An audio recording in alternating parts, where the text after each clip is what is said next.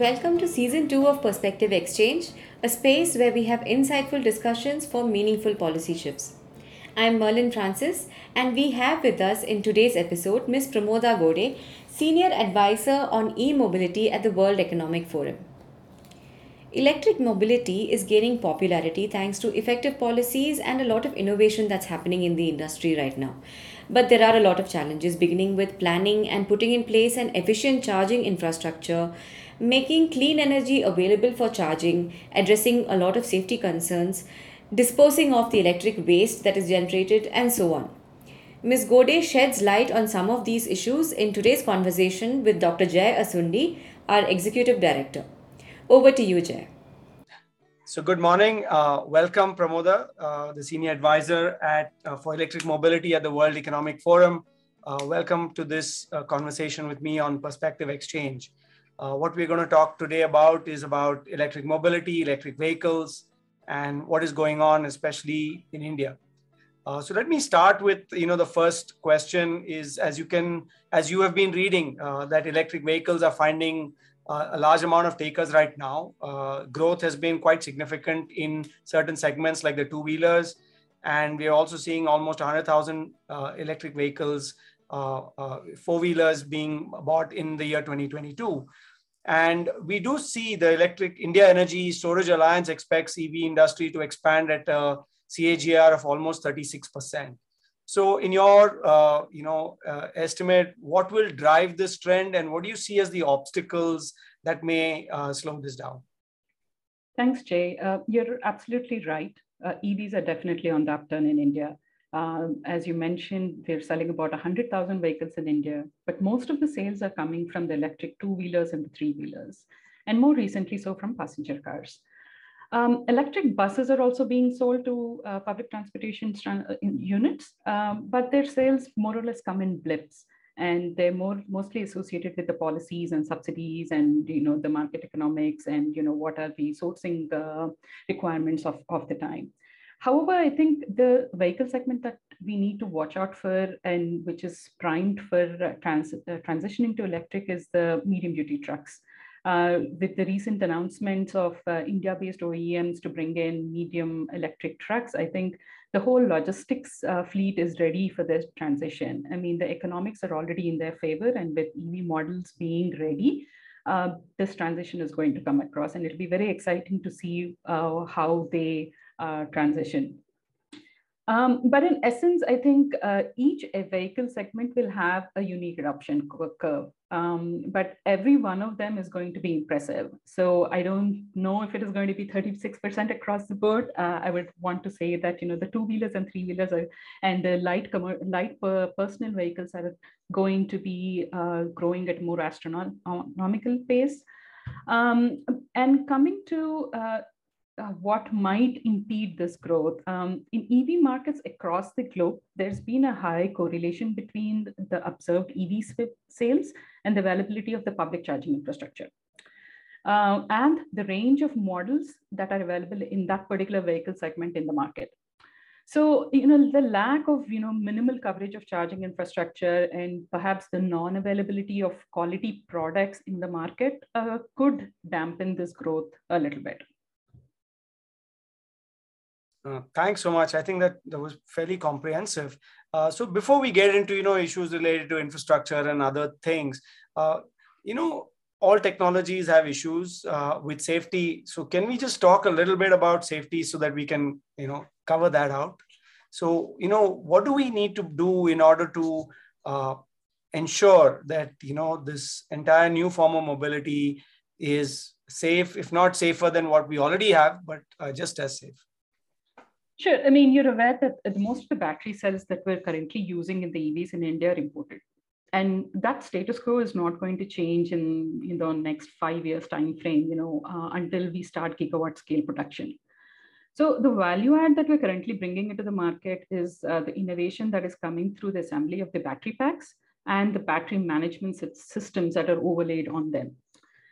I believe that, since this is the age of data, we need to leverage the bounty of data elements that are coming in through IoT, which is already being collected in real time. The data on current flow, temperature, discharge rates can all be used to assess the health of the battery proactively and identify any preventive maintenance. And I think that needs to be regulated or enforced upon OEMs as well. Apart from that, I think indigenously developed safety and testing standards should be applicable not only to fully built EVs, but also to the after sales and the aftermarket ecosystem on the whole. Regular battery health checkups should be made mandatory, just like how we have pollution checkups for ICE engine vehicles. And I think minimum operational safety standards should be mandated for government procurements to bring about the large scale change in the ecosystem. Yeah, so, this, of course, obviously triggers a very interesting thought in my mind is that, we obviously talk a lot about sustainability. We talk about circular economy. And you just mentioned that, most of the battery cells are imported. So, how do we go about, ensuring that we have some sort of way in which we are sustainable in the way we use the materials? And, what are the possible pitfalls of this entire mechanism that we are currently trying to go through? I mean, electric mobility undoubtedly, and EVs in particular, are the most efficient to drive. They have the best climate footprint, they facilitate the clean energy revolution. And as the electricity grid continues to decarbonize, they will continue to become more climate friendly. So that answers the question about, the actual operational energy efficiencies. Coming to the critical raw minerals that are being used in the batteries, the new frontiers in technology, right? Either producing lithium from brines or non-lithium based chemistries are being mainstreamed. And the reliance on any particular geography or any particular mineral is continuing to reduce. So that gives us a little bit more flexibility. Also, EV batteries are lasting much longer than initially anticipated. The batteries that are currently being retired from EVs still have a lot of juice left in them. And before they can be transitioned to second life storage applications, they can be reused or repurposed for light EVs, which don't have that much range or power requirements. I mean, think of electric three-wheelers or perhaps even the low-speed scooters, right? And such pilots are already underway in India. And the traditional methods of the end-of-life treatments of recycling have been quite expensive and time-consuming, only because they've been structured to deal with smaller batteries that come from consumer electronics. But there is so much innovation going on in this space. And there are a number of promising startups that are innovating cleaner and more efficient technologies. So I'm very confident that in the next decade, that's when we'll actually see the majority of these batteries being retired and coming into the recycling factories, that we'll find an economically feasible and commercially viable solution. So this is definitely an absolutely solvable problem, if you ask me. One other thing is, the World Economic Forum's work just a few years ago led to the Global Battery Alliance, which was established to ensure that a sustainable and responsible value chain is established for batteries. One of the current initiatives that we're working on also is the Circular Cards Initiative, which extends beyond batteries and looks into steel and polymers as well. So by bringing together business leaders and early policy actions, I think we're on the right path to achieve circularity in this entire industry. So the 3 R's of reduce, reuse, and recycle is something that we can try to follow in this ecosystem. Absolutely. And the innovation that the EV industry is seeing, and in every way, right, coming maybe from dealerships to what sort of extra features the EVs are offering, to the traditional assembly lines. There is a disruption in everything, right? So they can be stalwarts for bringing together in real sense the RRR thinking. So you said, disruption, and let's talk about another form of disruption, which is this entire perspective on battery swapping and, the idea of delinking your electric vehicle, promoting the use of EVs, because then the cost comes down significantly. And as you know, there's a draft policy on battery swapping. Now, how do we plan this charging battery infrastructure, to take into account this aspect? And what are the economics around the swapping that compared to them? I mean, just let's cover those two aspects. So, I mean, one size doesn't fit all, right? So I think the same thought can be extended to charging infrastructure as well. So the policy right now, I think, should be supportive of all modes of charging available, especially in the nascent EV market like ours.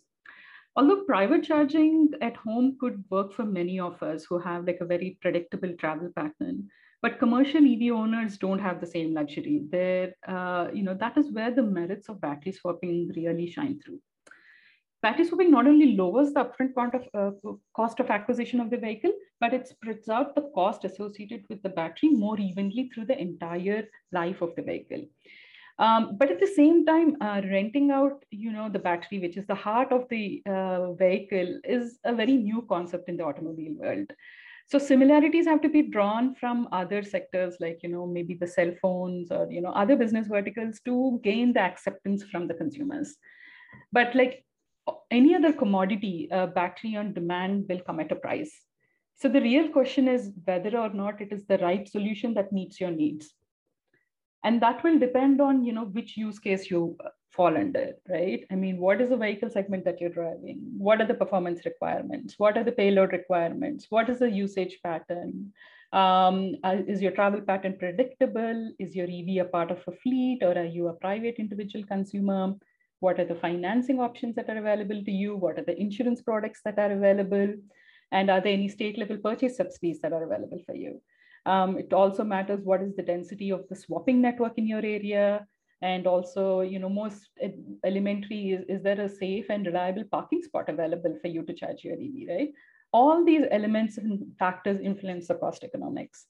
But generally speaking, EVs are more favorable for use cases which see high mileage users. And in extension to the same theory, battery swapping is most beneficial when the per day range requirements exceed the range provided by your EV on a complete or a full charge cycle. So that is the general theory of how battery swapping makes sense. So you obviously have brought in two important words that we need to start talking about. One is that the issue about finance, cost, and economics, right? So let's quickly run through now what are the financial mechanisms that would ensure, let's say, scale up of either RE-based mobility or just e-mobility in general. So RE-based mobility is something that's very interesting, and several mechanisms have already sprung up across the globe to inculcate more renewable energy into electric mobility. Utilities have given discounted rates for customers who are willing to charge during off-peak hours, which is the middle of the night when wind energy is more plentiful, or during the midday during the weekday when solar is more abundant. Taking this one step further, some other utility companies have created packages of products where consumers can completely source the electricity for their EVs from renewable energy at a low monthly subscription fee. And they can avail this electricity through their level 2 charging point network or at home. Some automobile companies have also done this. They've piloted these managed charging programs, as we call them. And what it essentially does is, as soon as you connect your EV, the OEM collects information on the state of the charge, and based on your location, it also has information from the utilities on, when cheap energy or excess plentiful energy is available. And based on the user preferences and your driving patterns, it will give out bursts of energy during particular charging times on a schedule, right? So that way it reduces the cost of the charging, and it helps in grid balancing. So of course, these are charging management protocols that can be used. But of course, there is always the possibility of offering greater incentives to EV charging stations that are co-located with the on-site renewable energy generation. Many pilots have been done on that as well. And there can be batteries on site to store the excess energy during lean periods. But the important thing that we should remember is, not only extending such mechanisms for individual consumers, but to large corporations, fleet owners, and in India particularly for the state and transport units, which are buying electric buses, in a large way, because EVs are essentially, big battery storages, a body for, big storing batteries. So there's many mechanisms, to incorporate renewable energy into electric mobility. Much can be done and should be done on that front. So, you did obviously bring in new institutions and aspects here. So you did talk a little bit about the roles of the public and private sector involvement in the greater uptake. Is there anything more you would like to add on? What are the types of public-private partnerships that we could envisage going forward? Yeah, I mean, public-private partnerships are already coming by in India, especially on key barriers such as real estate for charging infrastructure providers. We've co-created, business models by working together in which there's on a revenue sharing model, we're being able to offer real estate at an affordable rate to charging infrastructure providers.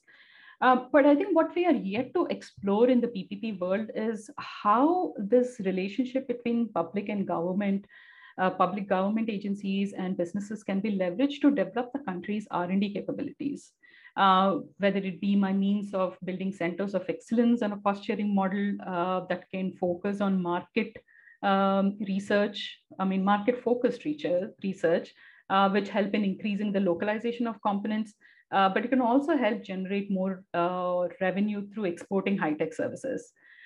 Similarly, training programs for skilling and reskilling the workforce can be created in the PPP model. Businesses can be the anchor for such programs, while governments can provide a nominal stipend to the trainees. And the businesses can further be rewarded fiscally or non-fiscally for retaining these trainees as an employee. The entire ecosystem benefits in this manner. So that's where I think a lot of work needs to be done, in developing these skilling programs and bringing businesses as stakeholders with skin in the game to actually benefit fully from the PPP model. Yeah, so the PPP is public-private partnership, and actually there's another P to that, which is people. And a recent study we did at C-STEP found that people really look at upfront cost when they are buying an electric vehicle versus the total cost of ownership. Clearly, humans have a hard time discounting future costs and future benefits. And that's a key factor to influence behavioral shifts. Now, do we need to change the way we communicate about the benefits of EV? And how do we factor this into the subsidies and incentives designed with the aim of getting more people to buy electric vehicles? Well, rightly said, Jay. Making the transition to EVs requires a change in mindset, right? Much of the criteria that comes from the ICE era no longer applies, right? From how the vehicles are refueled, the operating and maintenance costs incurred, and the thesis extends to upfront purchase costs as well. So absolutely, the awareness needs to be brought about, not only to the end customer, but also with the dealers. They were the ones that are interfacing with the consumers on the ground, day in and day out in real time, right? But what is also holding back the adoption of EVs and light commercial vehicles to its full potential right now is cognitive bias. I mean, consumers routinely underestimate the percentage of routine trips that EVs can accommodate and can support, right? We have a tendency, which is very natural, to estimate our range requirements, in reference to a recent long distance trip that we've made and overestimate our regular need. And so along with technological and financial barriers that can be addressed through incentives and subsidies, such psychological barriers, if I might call that, also need to be addressed. And that is where we need to put in more work. So that's fantastic. I think we've covered a lot of ground here. So let me open this up for a last sort of pitch from you. One is, of course, what's the overall sense from the World Economic Forum and on this idea of green mobility, and what would this ideal infrastructure for EVs look like? So the ideal in EV infrastructure should be sustainable, right? It should be future-proof. It should be resilient. It should be reliable, easy, convenient, and safe to use. We also need a people-centered approach for the planning and design, right? Essentially, it has to be thoughtful placemaking. we are in the mad rush right now of putting up infrastructure, right? But are we pausing? Are we checking to make sure if it's actually working? And are we checking to make sure it's actually addressing the charging needs of end consumers? Perhaps not as much as we should be doing, right?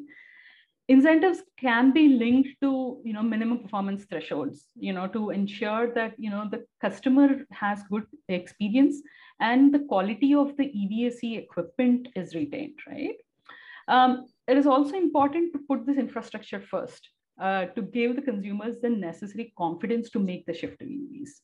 And the planning of charging infrastructure needs to be tailor-made. It cannot be a one-size-fits-all. It has to be tailor-made for the region, and it has to be dependent on the EV sales and stock. The infrastructure should also account for local travel and charging patterns. It should look at the urban development characteristics. It should look at the type of dwelling units in the area, even the climatic conditions. And there has to be enough room to accommodate innovative and business models. At the end of the day, we want to reduce the cost of charging to the consumer and improve profitability for the operator. So I think that's how we need to move forward with planning charging infrastructure. Well, thank you so much. That was a wonderful insight into your thinking and how we can possibly look at electric mobility. Maybe we should call it green mobility from here on. And hopefully we will see things happening in the coming years. Thank you again for being part of this perspective exchange. Absolutely. Thank you, Jay. There's no doubt that e-mobility is a game changer for decarbonizing the transport sector. Solving transport sector emissions has significant implications for both rising air pollution levels as well as the climate crisis. We hope you enjoyed today's talk.